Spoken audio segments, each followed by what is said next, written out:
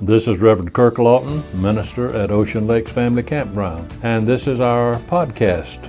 Our prayer is that this message may enrich your life as you find God especially meaningful to you.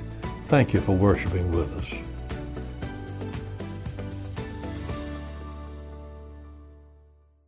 Last Sunday morning, we began our series of messages on this 23rd Psalm, which is a favorite of so many people. There seems to be an immediate response of identity with this passage from God's Word, a response which brings a blessing to the hearts of those who have found or who are finding a real desire within to be led of the Good Shepherd. Many years ago, I was preaching on this 23rd Psalm. I later received a call from an elderly lady who had heard our service on the radio that morning. She was calling not only to request a copy of the sermon, the words, but she was also calling to share with me how much this psalm meant to her personally. She said that there were times when she felt lonely and alone, but when she went to this psalm, she found comfort and peace and a special sense of God's nearness to her. That lady concluded her conversation with me by saying, "Preacher, I wouldn't even want to continue living if I did not have the 23rd Psalm with me every day."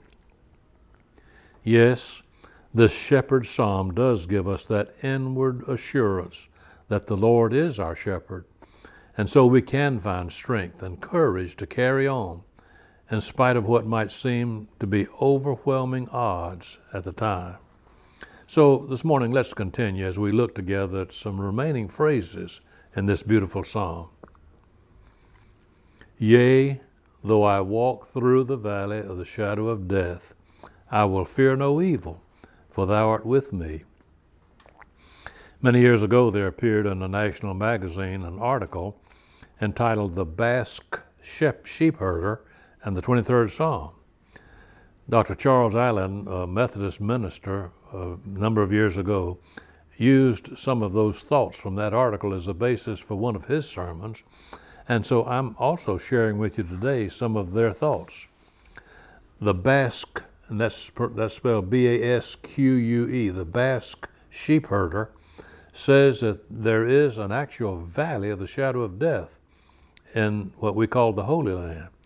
And every sheep herder from Spain to Dalmatia knows about that. It is south of the Jericho Road, leading from Jerusalem to the Dead Sea.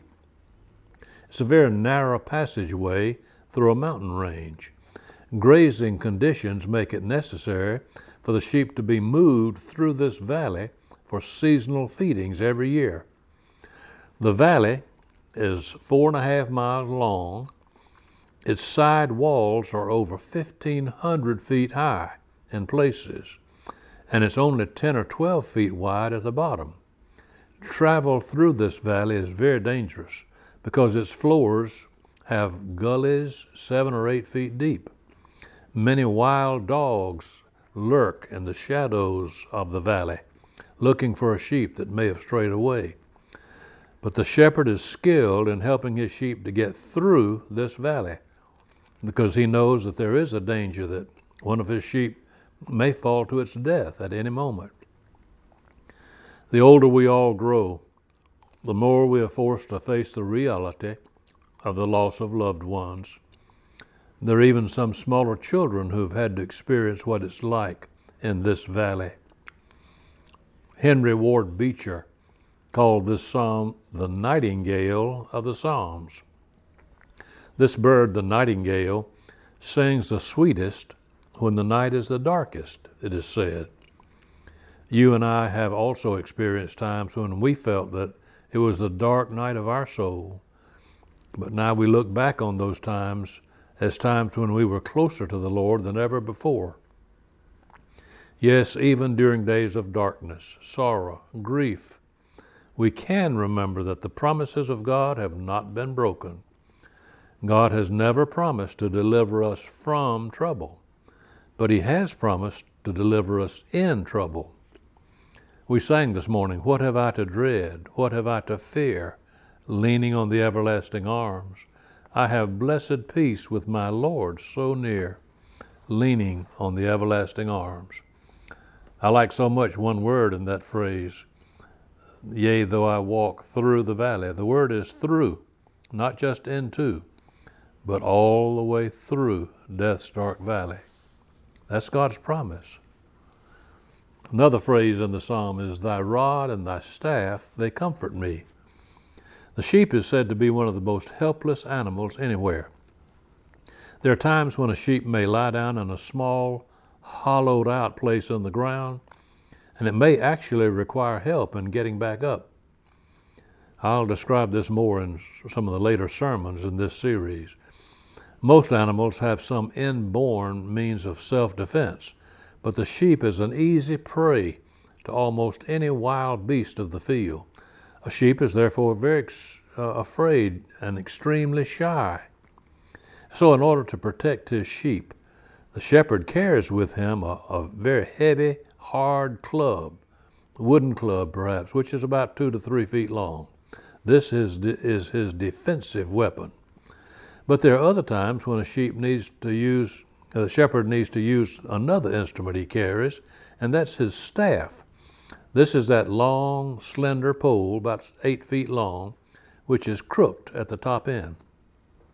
The shepherd uses this for numbers of things, including reaching down and rescuing sheep which may have fallen into places which are inaccessible for the shepherd physically to go.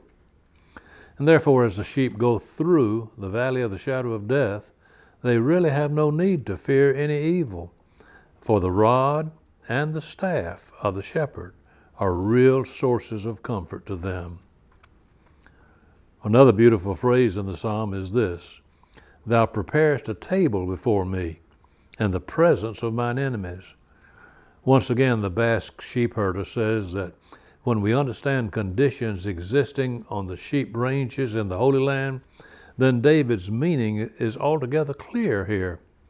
There were numerous poisonous plants which grew along the paths where the sheep must go. And the wise, thoughtful shepherd would go ahead of his flock, digging up these plants, piling them all up together to let them dry out and die for later burning. A little girl once began to misbehave at the table. Her mother told her that unless she straightened up, she'd have to eat at a smaller table in the corner of the kitchen.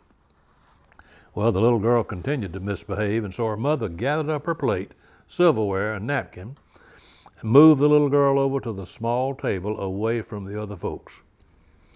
As the mother was rearranging the things on the small table for her little daughter, the girl said, Mother, you know this reminds me of a verse in the Bible? When the mother asked the little girl what the verse was, the little girl said, thou preparest a table before me in the presence of my enemies. God has not promised that this world would be a haven for us. He did not intend that we should find supreme comfort here. No, that's reserved for heaven.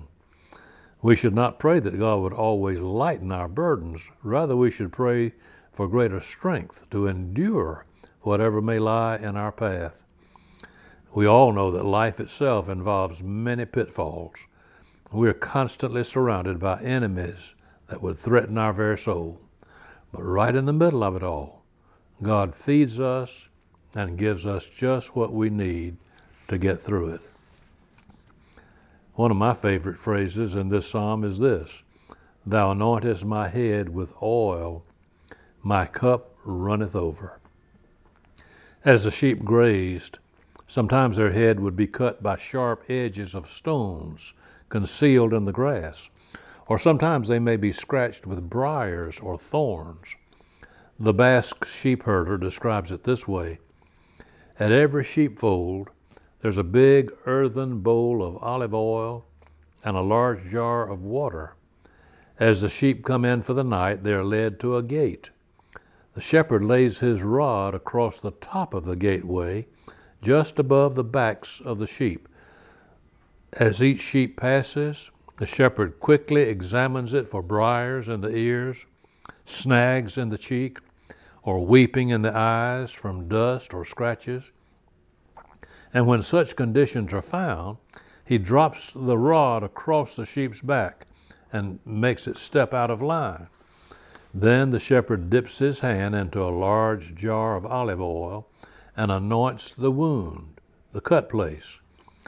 Also, a large cup of water is dipped into a basin, and it's brought out not half full, but running over.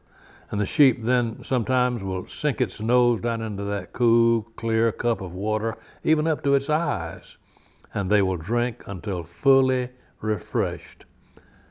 When they do this, of course, the water spills over the side of the cup. It overflows. It's a beautiful picture of total satisfaction. Thou anointest my head with oil. My cup runneth over. It's no wonder then that David concluded this beautiful psalm with these words, Surely goodness and mercy shall follow me all the days of my life, and I will dwell in the house of the Lord forever. David was not engaged here in wishful thinking.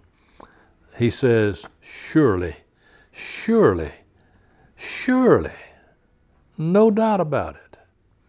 We don't know exactly how old David might have been when he wrote this psalm, but it is entirely possible that he had lived long enough to see tragedies and disappointments in his own life. But he had also lived long enough to come to know God, a God who knows the needs of his children, a God who never fails to supply those needs.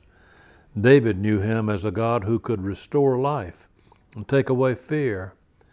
In spite of times when dark clouds might be on the horizon, David knew God as we know our Lord.